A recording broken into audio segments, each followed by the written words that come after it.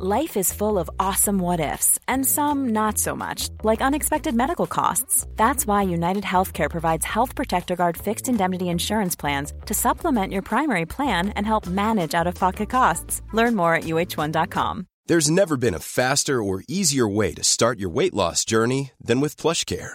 PlushCare accepts most insurance plans and gives you online access to board-certified physicians who can prescribe FDA-approved weight loss medications like Wegovy and Zepbound for those who qualify. Take charge of your health and speak with a board-certified physician about a weight loss plan that's right for you. Get started today at plushcare.com/weight loss. That's plushcare.com/weight loss. plushcare.com/weight loss. Adoration doesn't come along easily. No one knows that better than Raheem Sterling. Vilified and criticised, there was a time when, despite being the most exciting young English talent in a generation, he was also one of the most unpopular footballers in the country. Those days are behind him now. Not only has he progressed on the pitch to become one of the best players in the world, he's spoken out on social issues, including press ethics and racism, to become one of the game's most widely respected figures. Adored, you bet. So what's the story here? How did he change? Or did he change us? The man himself reveals all in the forthcoming issue of 442. I'm Connor Pope, and for today's episode I speak to my colleagues Chris Flanagan and Hunter Godson about going to meet Sterling, and to Stephen McInerney, the man behind the Man City YouTube channel Esteemed Company, about one of the greatest club sides this country has ever seen, and the role Raheem Sterling has had in shaping that. Chris, Hunter, you are the two that went to interview Raheem for the new magazine. What kind of person is he like? Chris, let's start with you. I know you've interviewed him before, so you've met him on a couple of occasions. Do you think he's changed over time? Yes and no. When I spoke to him first, I think it was about 3 years ago. I think it was just after the Euros. And he's more open now, and obviously he's more opinionated. I think he's got that confidence to be a bit more opinionated. But there's still certain things it was interesting. It kind of went in a similar way both times, in that we quite often we'll do the photos first when we meet a player. And he came in on both times, the last 3 years ago and this time, and he was he's very friendly, shook our hands, and was absolutely it was lovely in terms of how he greeted us. But then he's very noticeably very quiet. For 5 or 10 minutes, just kind of while we're doing the photos. It was difficult to get a bit of small talk and banter out of him, which is fair enough. I think, and what actually came up in the interview afterwards, he was saying that he's always been like this, in that when he meets new people or people he doesn't know so very well, he'll just spend a few minutes just sussing them out. Right. Okay.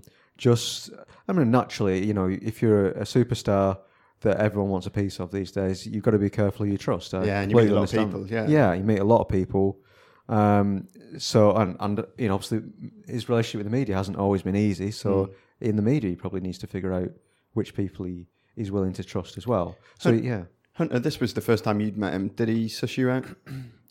I agree with what Chris said. Basically, as he walked over, he sort of looked at us, and I don't know if it was what he was expecting. I don't know whether they'd sort of briefed him on what our setup was. But as he came over, quite meek. And then we asked him to take his shirt off, not just because we wanted to see what was underneath, but because we had a shirt for him to put on. I don't know, it's kind of awkward. A guy you've never met walks over, and 2 minutes after that you're going, "Oh, yeah, could you put this on, please, mate?" And he's putting that on. But then, I mean, by the end, by the time he'd done the interview and everything, he was chatting. He was asking how we were getting home. He was asking if I was going with Chris, and I was like, "No, I'm getting the train." He's like, "Why are you getting the car with him? Go on." And he just sort of came to life. But you can understand why maybe it takes him a while. I think it's interesting, Chris, what you say about he's become more opinionated over the years. In fact, he does say in the interview, when you're young, you don't want to upset anyone. Yeah. You don't want any more noise than you're already getting. Obviously, he was, such an expensive player, already a superstar as a teenager. He says, so you bite your tongue and leave it. But if you feel strongly about something, then you have to have that. Yeah, I mean, I suspect that when he did speak out last year, he spent years not really, as you say from that, not really wanting to do it. And it was only because he was pushed into this stupid situation where he was getting this criticism, and then what happened at Chelsea, that it got to a point where he had to say something. Yeah. And that I suspect, had his career not gone how it's gone in the last, had it been a smooth progression, he may not have reached this point where he has to speak out. And actually, it's been a very good thing both for him and for what he stands for.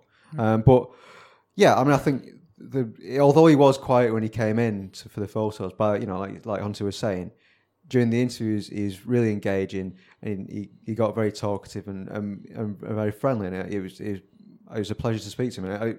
I only had a shorter chat with him 3 years ago. It was maybe 10, 15 minutes, but even in that time, it was noticeable how much he opened up. And this time, we had best part of 45 minutes, and it was a really nice chat. He was really good, and like Hunter says, by the end, he was laughing and joking, and a real good rapport. What I found really interesting was that for someone who has a reputation of being quite outspoken now, we wanted to use some of the audio in this podcast, but actually listening back to it, he's so softly spoken that the quality kind of wasn't quite good enough. I think listeners would have had to be straining just to hear the words. Yeah. I think that's a weird thing, but obviously it was also in the training complex with some 8-year-olds playing next to him, wasn't it? That's right. Yeah, I mean, basically it was a massive indoor hall at Man City's. I mean, Man City's a training ground is amazing, by the way. And there's a dividing curtain between the kids' 8-year-old training session and then us and a few other media. They're doing their things, and we had Raheem Sterling there, and it was funny how this kids' game was going on.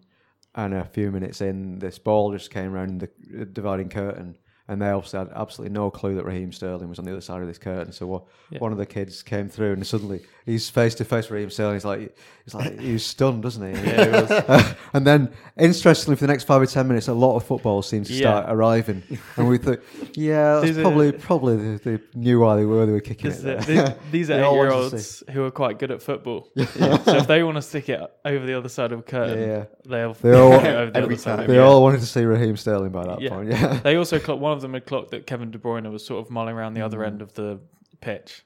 So then slowly they were all going that way as well, which was great. Because also I find that the idea he does get this label of being outspoken is not quite right, because certainly it seems he's very specific about what he says. Yeah. Do you get that sense that he's careful about his words? Well, like I say, I don't think he's outspoken for the sake of it. Like I say, it took years to get to this point, and that was because he was pushed in a direction where he had to say, well, enough's enough.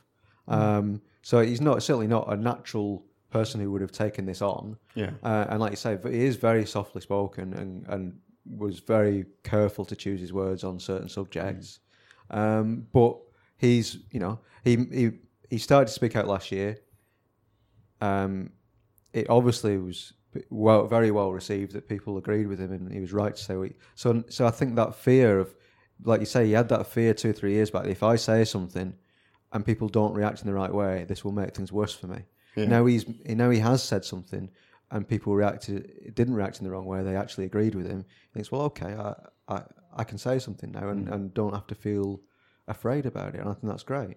I think that's interesting what you say about this being not something that would be natural to him, and that something he feels he has a responsibility to do, or almost something that has happened to him. Yeah. There's a great quote where he says people now come up to him in the street and they thank him for standing up for himself, but also for standing up for a whole society, he says, which is a really interesting comment into the way that he thinks. And I mean, usually I try and keep this podcast on big topics and not be topical, because I think there are a lot of topical football podcasts out there. Yeah. But I think we do have to touch a little bit about what happened this week. Obviously, on Monday night, England played in Bulgaria, and the team's black players were targeted with racist abuse. There were organised neo-Nazis in the crowd. Yeah. The Bulgarian manager played it down, the incident, and Bulgarian journalists heckled Gareth Southgate at the conference afterwards.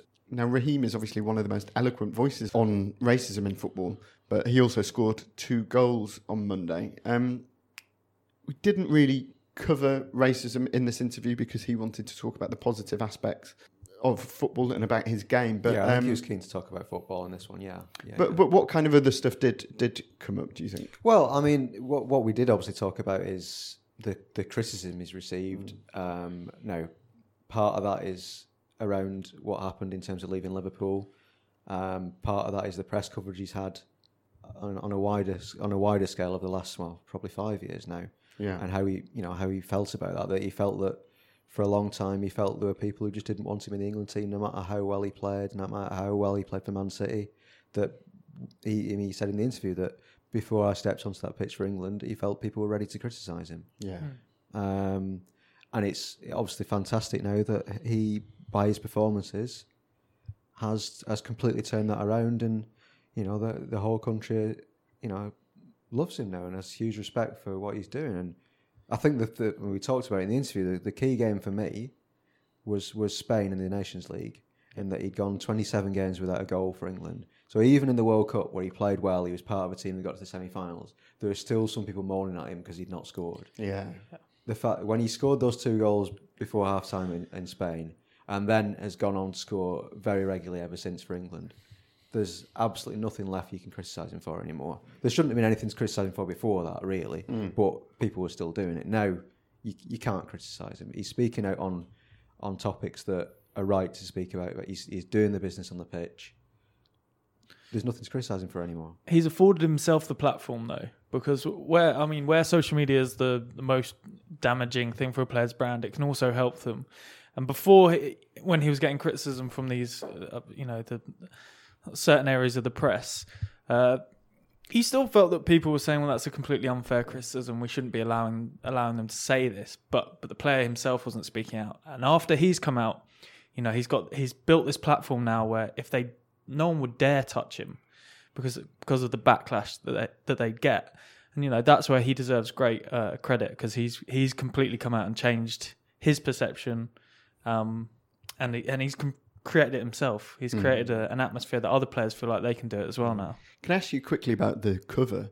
Frankly, I think it's one of my favourite 442 covers probably ever. Yeah. It's Raheem Sterling wearing the Manchester City away shirt from 1999 when they won the playoff final to get out of what was then Division 2, I think, wasn't it? Yeah, Division 2. Yeah, Division 2, yeah. But I think it also works because Raheem Sterling himself is something of a kind of style icon. He's very cool. Do you think that's an element of his? I think if you look at this cover, it oozes confidence. It oozes cool. There's no question that the guy knows what he likes. I mean, even when we asked him to take that shirt off, as I sort of took it off him, he gave me his rings as well, and I was like, my goodness. I think I made a comment actually. He gave me his watch. I was like, right, I'm off. That's me for life. It's just incredible. The guy is, like you said, he has become a style icon. Not just because, and I've said this before, but style icons these days, they don't just dress well. But, they believe in not necessarily a political stance, but they have attitude, isn't it? Yeah, exactly. And they believe in something. And, younger people now, they are more driven towards people who stand for a certain, a certain political stance, a certain social stance. And Raheem is one of those guys. That's interesting. Now, you also asked him about Messi and Ronaldo. Yes. Can we compare? He's one of the best in the world now. We know that. That's not really up for debate. How close is he to touching those two, do you think? And how did he respond to that? Well, yeah, I mean, the comparisons are definitely happening now. There's been plenty of people in pundits and stuff who've started to at least talk in those terms, even if not saying quite on that level. As he said himself, he's not there yet. And he doesn't claim to be, and in fact doesn't really want to be seen as being, he's got massive respect for two absolute legends of the game. But, I mean, the interesting thing for me, and I think Jamie Carragher talked about this as well, is that his progression reminds me of Ronaldo a little bit, in that for a long time as a teenager, even at early 20s, everyone knew how good he was. Had all the skills, knew he was capable of kicking on, but just couldn't score regularly for some reason. And then Ronaldo did it at 21, 22, never stopped since. Yep. Sterling has now, in the last couple of years, started doing it and showing absolutely no signs of stopping. And it was interesting where he talked about it in the interview, in that he's saying, well, yeah, there is a similarity that he's not saying that he's on Ronaldo's level, but it was an interesting similarity in that he felt that watching Ronaldo and himself, that when you break into a team at 18 or however old, and you're seen as this big new up-and-coming star, you want to do all your skills and show, I am this great new talent. And in fact, we talked about his debut for Liverpool, where he said his thought in his mind when he came on was how many step-overs I can do in this game. And he said he got 3 or 4 in. And for... Ronaldo, you remember all the step-overs he used to do when he was 18, 19. Yeah. And it was almost probably too much, really. And maybe it was Sterling also was focused on wanting to show his ability and his skills. And it got to a point for Ronaldo and for him as well, where people saying, well, that's great, but you should score some more goals. And he said the penny eventually dropped for him that, maybe they're right. And then started to focus on how can I score more goals. Mm. Wasn't it his mum who was berating him for not getting in the box enough? That's right. Yeah, that's part of it. Yeah. I think that was. I remember. I think when I spoke to him last time 3 years ago, that was certainly a thing that was being said at the time. Like his mum was telling him, "Get in the box. That's why you're not scoring more." And the amount of goals he scores now through arriving at the back post for a tap in. Yeah, and it's by no means the only goals he scores, but that must add at least 10 to his tally each season. It reminds me of Robert Pires in the Invincibles team for Arsenal, and that they'd score so many like that where Henry or someone would just square it across goal and there'd be someone like Pires there to score a tap in. And there's those goals count as much as the others. Absolutely. How much of that do you think you give to Pep Guardiola, sort of moving him in from the wing, telling him when to arrive? Because that sort of thing, I've said it before, it's easier to... It seems easy. Like you said, it seems like every player in the world should be able to do it, but it's an instinct.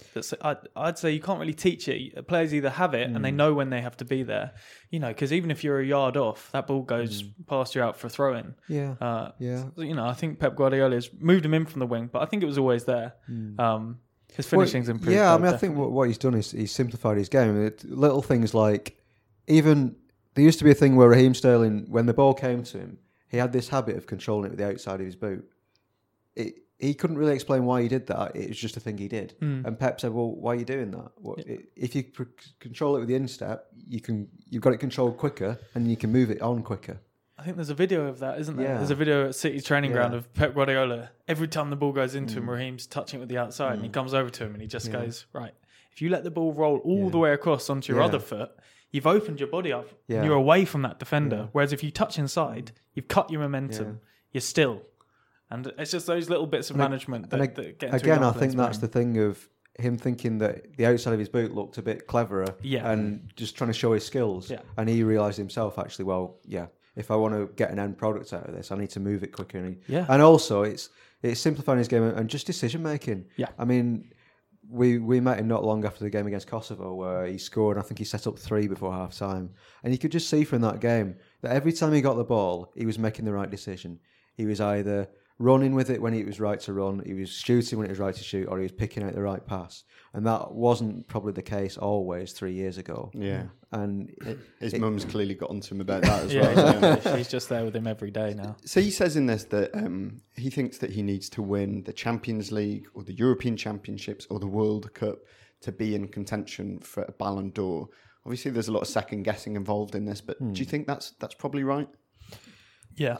Yeah, I mean, I think if you look at who has won the Ballon d'Or over the last few years, and admittedly that's almost always Messi and Ronaldo, they've always done something significant. I mean, even Modric won the Champions League, got to the World Cup final. Yeah. You've got to be the key player for a team that does, like you say, Champions League or major international tournament. Yeah. But you look at the 9 months ahead, Man City.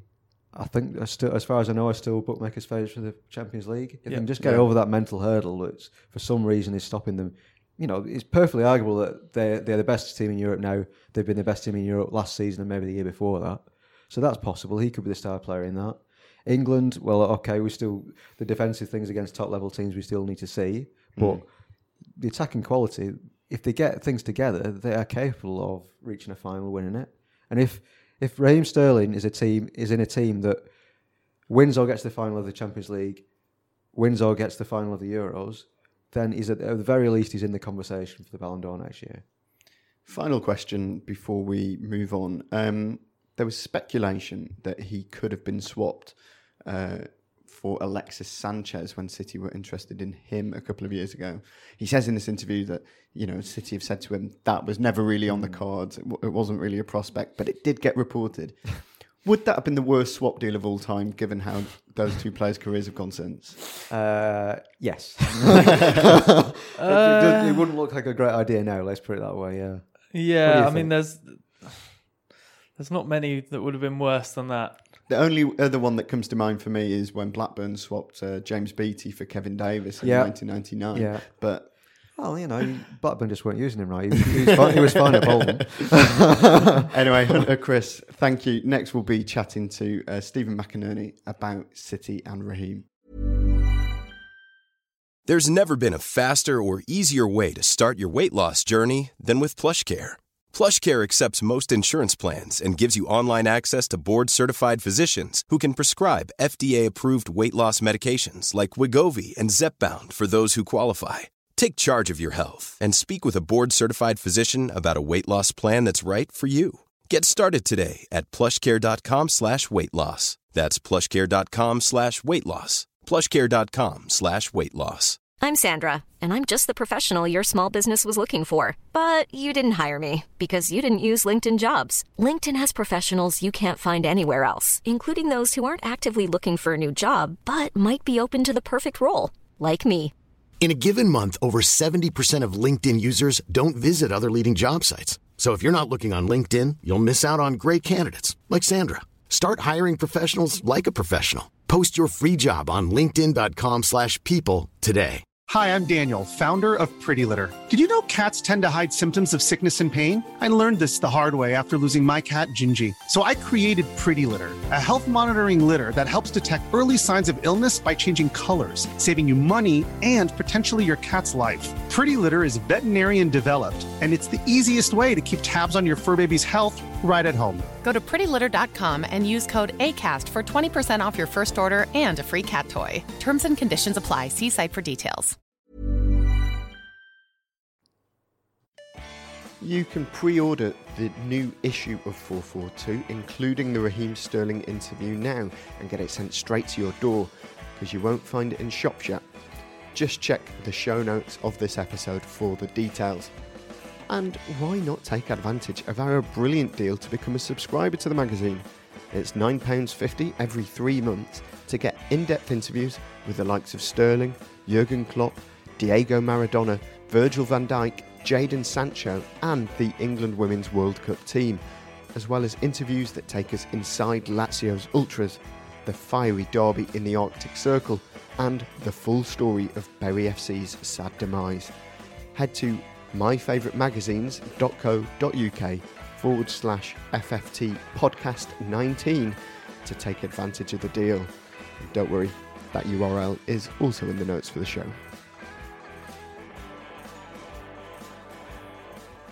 So Stephen, thanks so much for joining us today.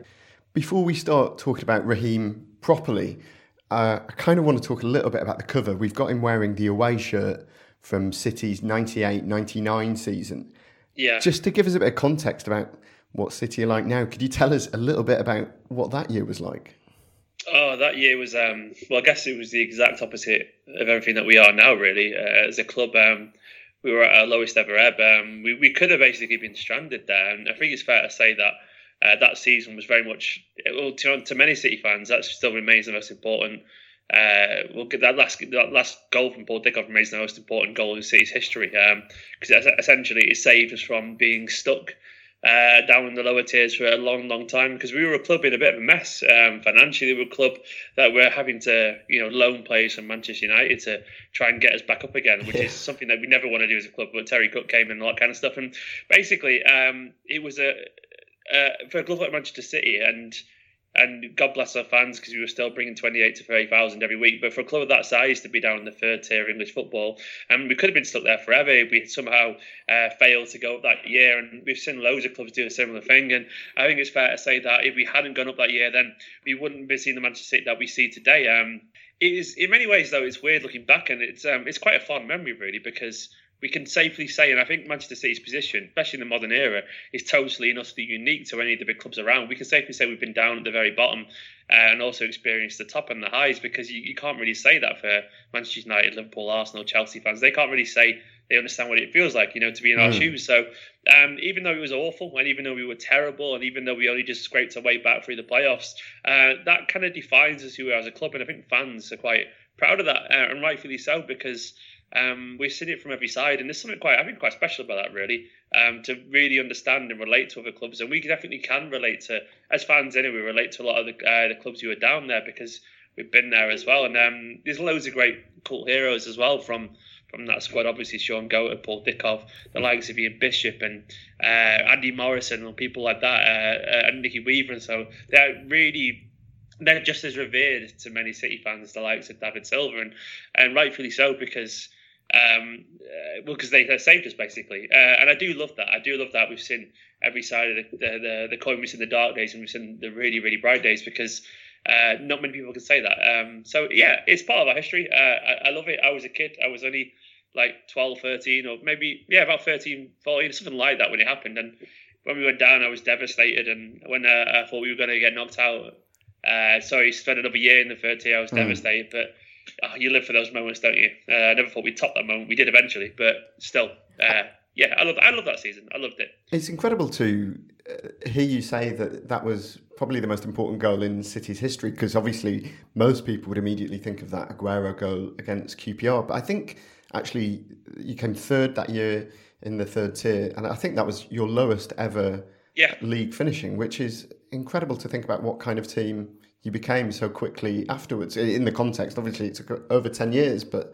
it really is such a massive change. But to move on to Sterling now, what did City fans make of him when he first signed? Because he wasn't the most popular player around when he signed for City. Well, we were excited for him, because why wouldn't we be? Because we just signed, a guy who just won the European Golden Boy Award. He was part of a really exciting attack for Liverpool. He was pace, he was dribbles, he was goals. He was an exceptionally exciting young English talent from a rival, a team that just pushed us pretty close. And obviously there was I think in general, there was a little bit of scepticism, because as a fan, really, and as a person, you can't really ignore a lot of the noise that comes with anything, really, and you can't really ignore too much media stuff. And this was at a point when he was already starting to get a lot of criticism from certain quarters of the media.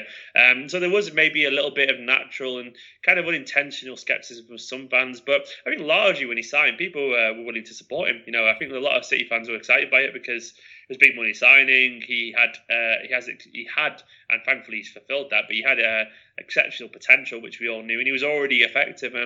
It was a signing that that even some City fans felt was maybe one for Guardiola in the future as well, because I think we all knew eventually he was going to come, and I feel like it was a good signing as well, because we took it from Liverpool, and obviously that made the world sit up and notice that, because Liverpool, losing someone like the Suarez to Barcelona is almost understandable, because Barcelona are Barcelona, and at that time, even though Liverpool are a huge club, Barcelona were the team. They had Messi, they had Iniesta, Xavi, and that. But losing one of their most exciting players to Manchester City, we already won the league and a lot by them, but we were still very much, the new kids on the block, so to speak. That did send a bit of a message. So it was an exciting signing, and one that City fans loved it, if I'm being honest.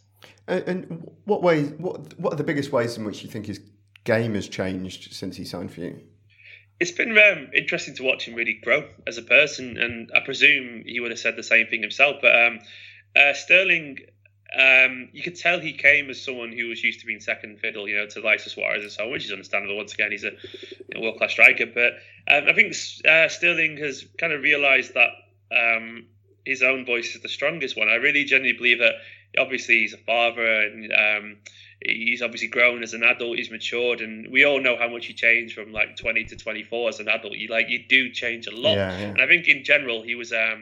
You say people change about every 5 years, don't they? And the personality shifts or whatever. And I do feel like Sterling, as a person now, and not that he'd done anything wrong when he was younger. He was just obviously a little bit more, like a rabbit caught in the headlights. And I think now, he is clearly much more willing to take responsibility. And to me, a big moment was actually last year in the Carabao Cup final, with the last penalty, with Chelsea. He stepped up to take that, in front of thousands of people, millions of people watching worldwide, and that was the kind of moment where pretty much every City fan thought, "Oh no, he's going to miss this," because he wasn't good in in big pressure kind of environments, and he put it in top corner, and that felt to me like you can draw a line in the sand, even though he was already scoring goals at that point. But you can see you can draw a line in the sand where you feel like his conviction in his own ability. That to me was a moment where you feel like you can see he'd grown and matured as a player and as a person, and I think he's realised that he can speak up, and he can be vocal,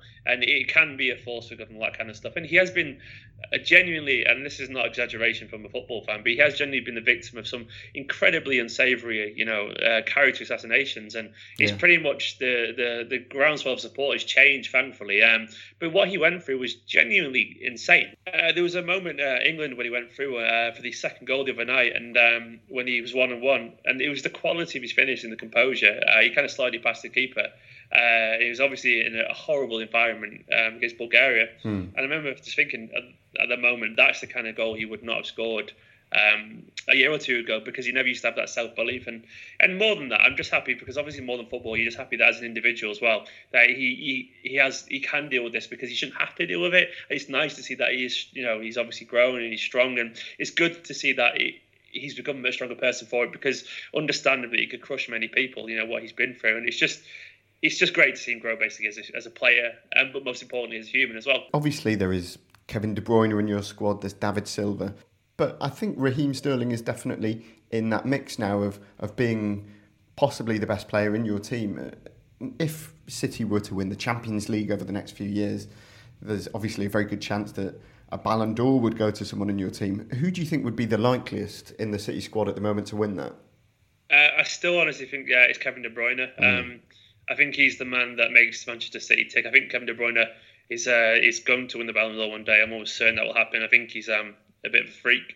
But Raheem Sterling, I think that Sterling needs to, weirdly, to say he needs to score more is crazy. I think for people to take him seriously, he's going to have to sort of have some kind of 40-goal season, I think, even now, which is mad. But he's capable of that. He's getting better in his goals, he's scoring more, and he's...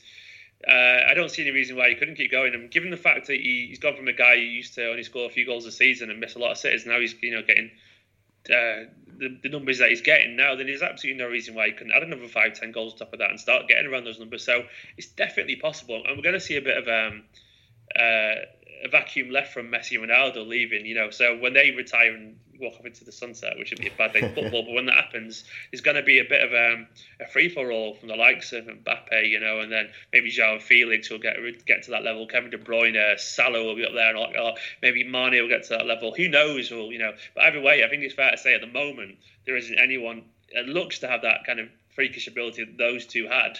So it's going to be a bit open, and there's absolutely no reason why Sterling couldn't be that. And we know obviously he's liked. We know he's important in football, and he's getting better. He's only young. He's got a long time left to do it. He's touch wood. He's usually healthy. He plays a lot of football. He's obviously takes on what he learns, obviously, because he's improving as a player, and it's definitely possible. I think he has to be a part of Manchester City team that wins the Champions League to have a chance, or maybe an England team that did something special. If England did really well in the international competition, then maybe. But if Manchester City do well or England do well, Sterling's going to be a huge part of that anyway. So he's got as good a chance as anyone, really. City are the bookies' favourite for the Champions League this season, but it still seems that the competition isn't held in particularly high regard among fans. How come there's not more excitement around that?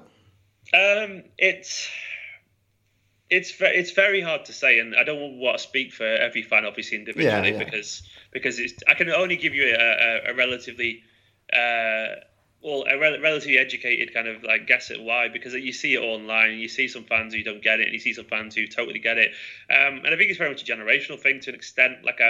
City fans are definitely a weird mix of fans that have been around, have been watching the team when they're terrible, and obviously we've got newer fans as well who are younger, who only know us when we were great. Then we've got ones in the middle like myself who you see both sides of it. But I think there's a lot of cynicism towards UEFA, and to be honest, I think that's totally fair. I think UEFA absolutely stink, and I think a lot of people don't realise how bad they can be. And we've City fans in particular, there's a lot of the old sentiment. It's not about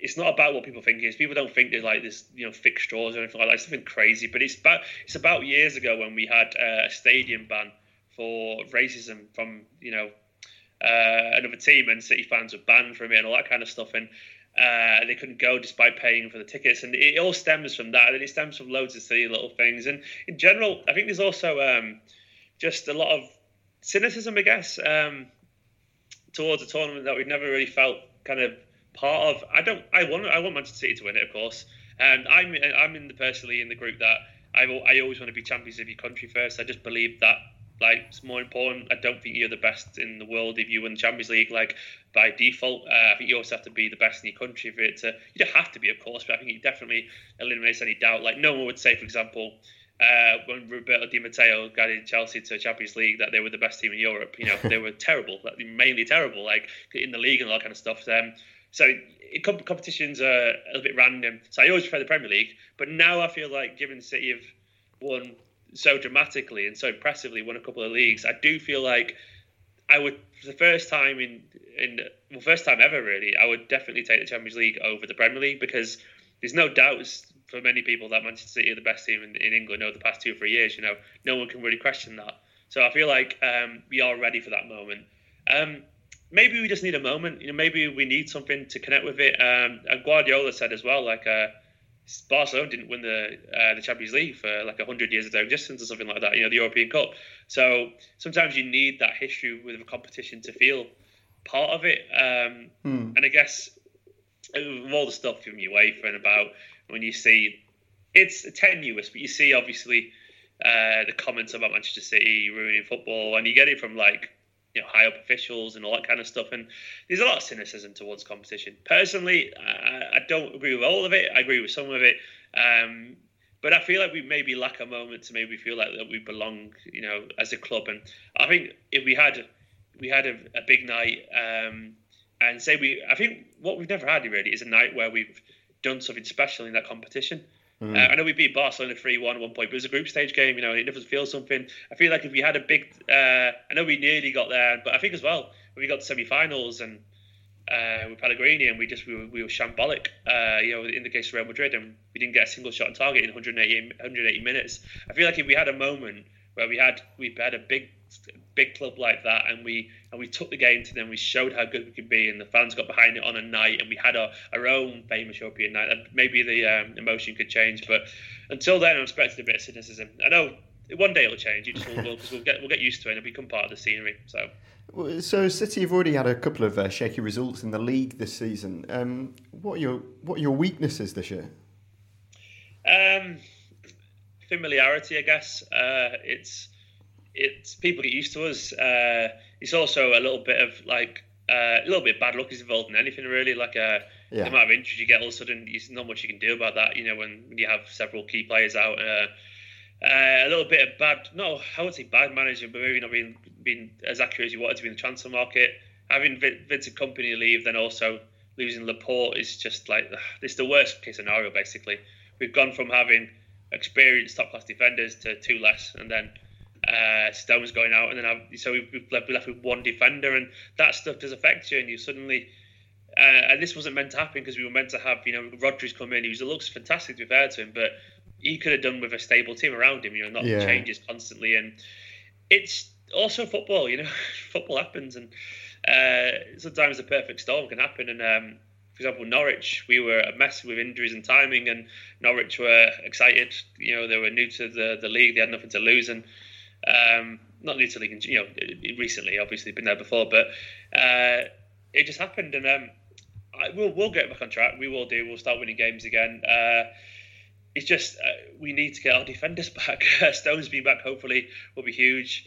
I don't think we've worked out how to play without Laporte yet, and I just think maybe as well we're probably missing Vincent Kompany's influence, because he's a one of a kind. Even if he's not playing, having him around the squad, he focuses it. I'm sure we'll replace it. I'm sure we'll get on, but there's always going to be in a spell of, under any manager, a moment where your excellent standards drop a little bit. It just obviously depends how you react to it. We can't expect 3 years of perfection, in the league. So fingers crossed we get back on track. But I reckon we'll probably run Liverpool very close, and who knows how it'll end the season.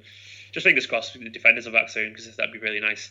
Do you think that you might have to enter the transfer market for defenders in January? I'm sure, despite what they say, they're probably looking at it. I think the only chance we've got is maybe someone who's got a release fee clause, something like that, because the January tax is ridiculous, as is the Manchester City tax. And as much as we spend a lot of money, they usually do try and stick to what they think they can afford. Yeah. Hence why we did pull out for ridiculously. For over, not ridiculously, but it was crazy how last minute it was with the Jorginho stuff, and then Harry Maguire. City were obviously in for him in the summer. We didn't want to go to much as 80 million, whether that's right or not. That's none of my business. I don't tend to care too much about the finance side because I just like watching football. But the club obviously will stick to it. I don't think we'll end up signing anyone. There's rumours that someone like Ruben Dias could have a release fee clause, which makes it easier, obviously, because there's less haggling and stuff like that. Well, there's none at all, really. You just get it on with. But I think we'll say we're not going to be in for one, but I reckon we will look at it. Whether I think it'll happen or not, I don't think it will do. I think we'll just kind of make do and get to the summer. So finally, obviously we've got to talk about Pep Guardiola a little bit. He's been at City now longer than he was at Bayern Munich. By the end of this season, he'll have matched his time in charge of Barcelona. Yeah. Is there an expectation that he might leave soon? I think he'll definitely fulfill his contract. His circumstances are quite unique compared to what he had at Barcelona and Bayern. And at Barcelona, he quite famous to give up football because of burnout and stress, and that wasn't even to do with the football. It was obviously it's because he was basically, and he's a lot of people close to him, people write the books about him and all that kind of stuff. He was basically used as the pawn in a presidential battle, and he hated all the politics side of it. And Bayern, you've got so many ex-players in the media telling him how to manage, and he never really warmed to it. I don't think he ever warmed to the crowd over there and warmed to life at Bayern, even though he did well. But I think at City, the club has been built for him. The modern version of Manchester City has been built for Guardiola, and he's even said in quotes where he's never been as content in a situation where he's even friends now with City's owner, and obviously he's got cheeky Brigenstein of Ferran Soriano, who is known from his time at Barcelona, who are basically his closest friends in football, and he is the boss there. He's the man, and City do everything they can to keep him happy. There's no internal politics. There's no shareholders arguing with him about things or anything like that. He doesn't have to be the man who deals with stuff that isn't football in the press conferences. I think he's happy here, and I think he'll stick to his contract just because he has another year left after this. Just out of respect, really, to his friends, the director of football, all that kind of stuff, and for the chairman, because he's obviously paid very well, and they put a perfect scenario in for him. And I think he'll want one more year just to slightly, obviously, the transition of the likes of David Silva, and obviously company's gone and all the old guard are moving on. I think he could go at the end of his 5 years. Might be wrong. He might go after 4 years, but I can't see it. I think we'd probably know by now a little bit stronger. If he was going to do that, I think there'd be leaks and stuff like that. Could be wrong. Hopefully, I'm not. But I think 5 years you'll see that out, and then probably take a year out and go off to Italy or something like that. Or maybe he's definitely not going to manage Spain. Put it that way. Given everything that's going there at the moment. He'll manage someone internationally one day, but it definitely won't be Spain. It's interesting that you say the club was built for him. Obviously, the project to get Pep to Man City started well before he joined. But do you think that the club has been built to outlast him? Can the kind of project that he has put in place since arriving could carry on once he's gone? Yeah, definitely. I think the difference with Barcelona is obviously they lost the people who helped Pep build that. At Barcelona, and I do believe, I don't think he'll be as good because I do believe Pep he's the best. He's the best at managing a really expensive, highly oiled machine. I think he is that. Obviously, money's a big part of it, but you don't give Lewis Hamilton the keys to a Skoda. You give him one of the best Formula cars in the world, and people say, could he do it at Doncaster? Why would you want to do it at Doncaster? For what it's worth, I think he could make anyone a better footballer. I think he could make me and you a better footballer, because I think he obviously understands football that much. But I think City have a procession planning. I think City, it's as much as it is all about money. Of course, it's about money. I'm not stupid, but you've only got to look at what City do, with the City Football Group and stuff like that, where they're expanding their portfolio of clubs around the world. They're doing something genuinely that's never been done before, and I think City's designs, people don't quite realise how extensive they are, and how much they're really trying to commodify the sport and like kind of do things that haven't done before. Whether you agree with it or not is a different question entirely, but they know, I believe they know who's going to be the manager after the manager of Guardiola. I really believe that far in advance. And then we're seeing things now where we've almost got like, I was chatting to someone the other day, and like most clubs have, young players out on loan, stuff like that. It feels like City have got young managers out on loan as well. Like it feels that way. Like we've got Dominic Torrent, like obviously he's Pep's right-hand man. He's gone for a stint at New York City and he's won the league over there. And then we've got obviously Patrick Vieira was there for a little bit, and I feel like we're seeing like coaches now like being groomed to be the next manager as well. So we've got a bunch of clubs where we can plant a manager to see how they get on. It's weird. I don't think we've ever seen that before by clubs, and I think I've not really thought about it that way until recently. I thought they are grooming the next manager on loan somewhere else, keeping them within the City football group, and I think that's the way they'll do it. I wouldn't be surprised if we see like someone like Arteta be lined up next, or we've even seen recently, I'm not sure if you've noticed, Giovanni Van Bronckhorst has come into Manchester City to do almost like as he called it, an internship, which is crazy. Like, what does that even mean? He's been managing a top European club and done pretty well, And now he's learning at Manchester City. So I think what City are doing is like people only think I think they're so far ahead of how other clubs think sometimes. And when you go through City's transfers, there's a lot of money, but they work, we're not, people assume City have bought, a bunch of Galacticos. They don't really do that. They spend a lot of money, yes, but like Leroy Sané wasn't a big star beforehand. Gabriel Jesus wasn't a big star beforehand. They were very good young players, definitely.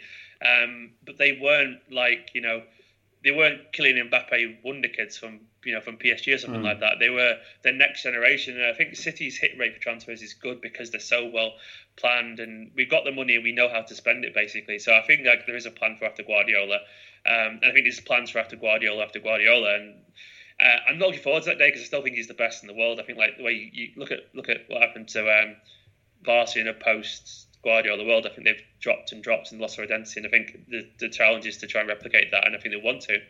But I think we know what we're going to do. Whether it'll be successful, I don't know, but yeah, I think we've got a plan for it. Steve, thank you very much. My pleasure, mate. Thanks to Chris, Hunter and Stephen for joining me on the podcast today. If you've enjoyed the show, please leave a 5-star rating and a kind review on iTunes. It really does help. The new issue of 442 with the in-depth interview with Raheem Sterling is available to order now. And while you're doing it, why not consider getting someone a subscription to the magazine for Christmas too? It's not too early. Next week, we'll be back covering El Clasico and how Barcelona and Real Madrid can get back to the top of Europe. The music you've heard is from Howell Griff, also available on iTunes and Spotify. Thanks for listening. Hi, I'm Daniel, founder of Pretty Litter. Cats and cat owners deserve better than any old-fashioned litter. That's why I teamed up with scientists and veterinarians to create Pretty Litter. Its innovative crystal formula has superior odor control and weighs up to 80% less than clay litter. Pretty Litter even monitors health by changing colors to help detect early signs of potential illness. It's the world's smartest kitty litter. Go to prettylitter.com and use code ACAST for 20% off your first order and a free cat toy. Terms and conditions apply. See site for details.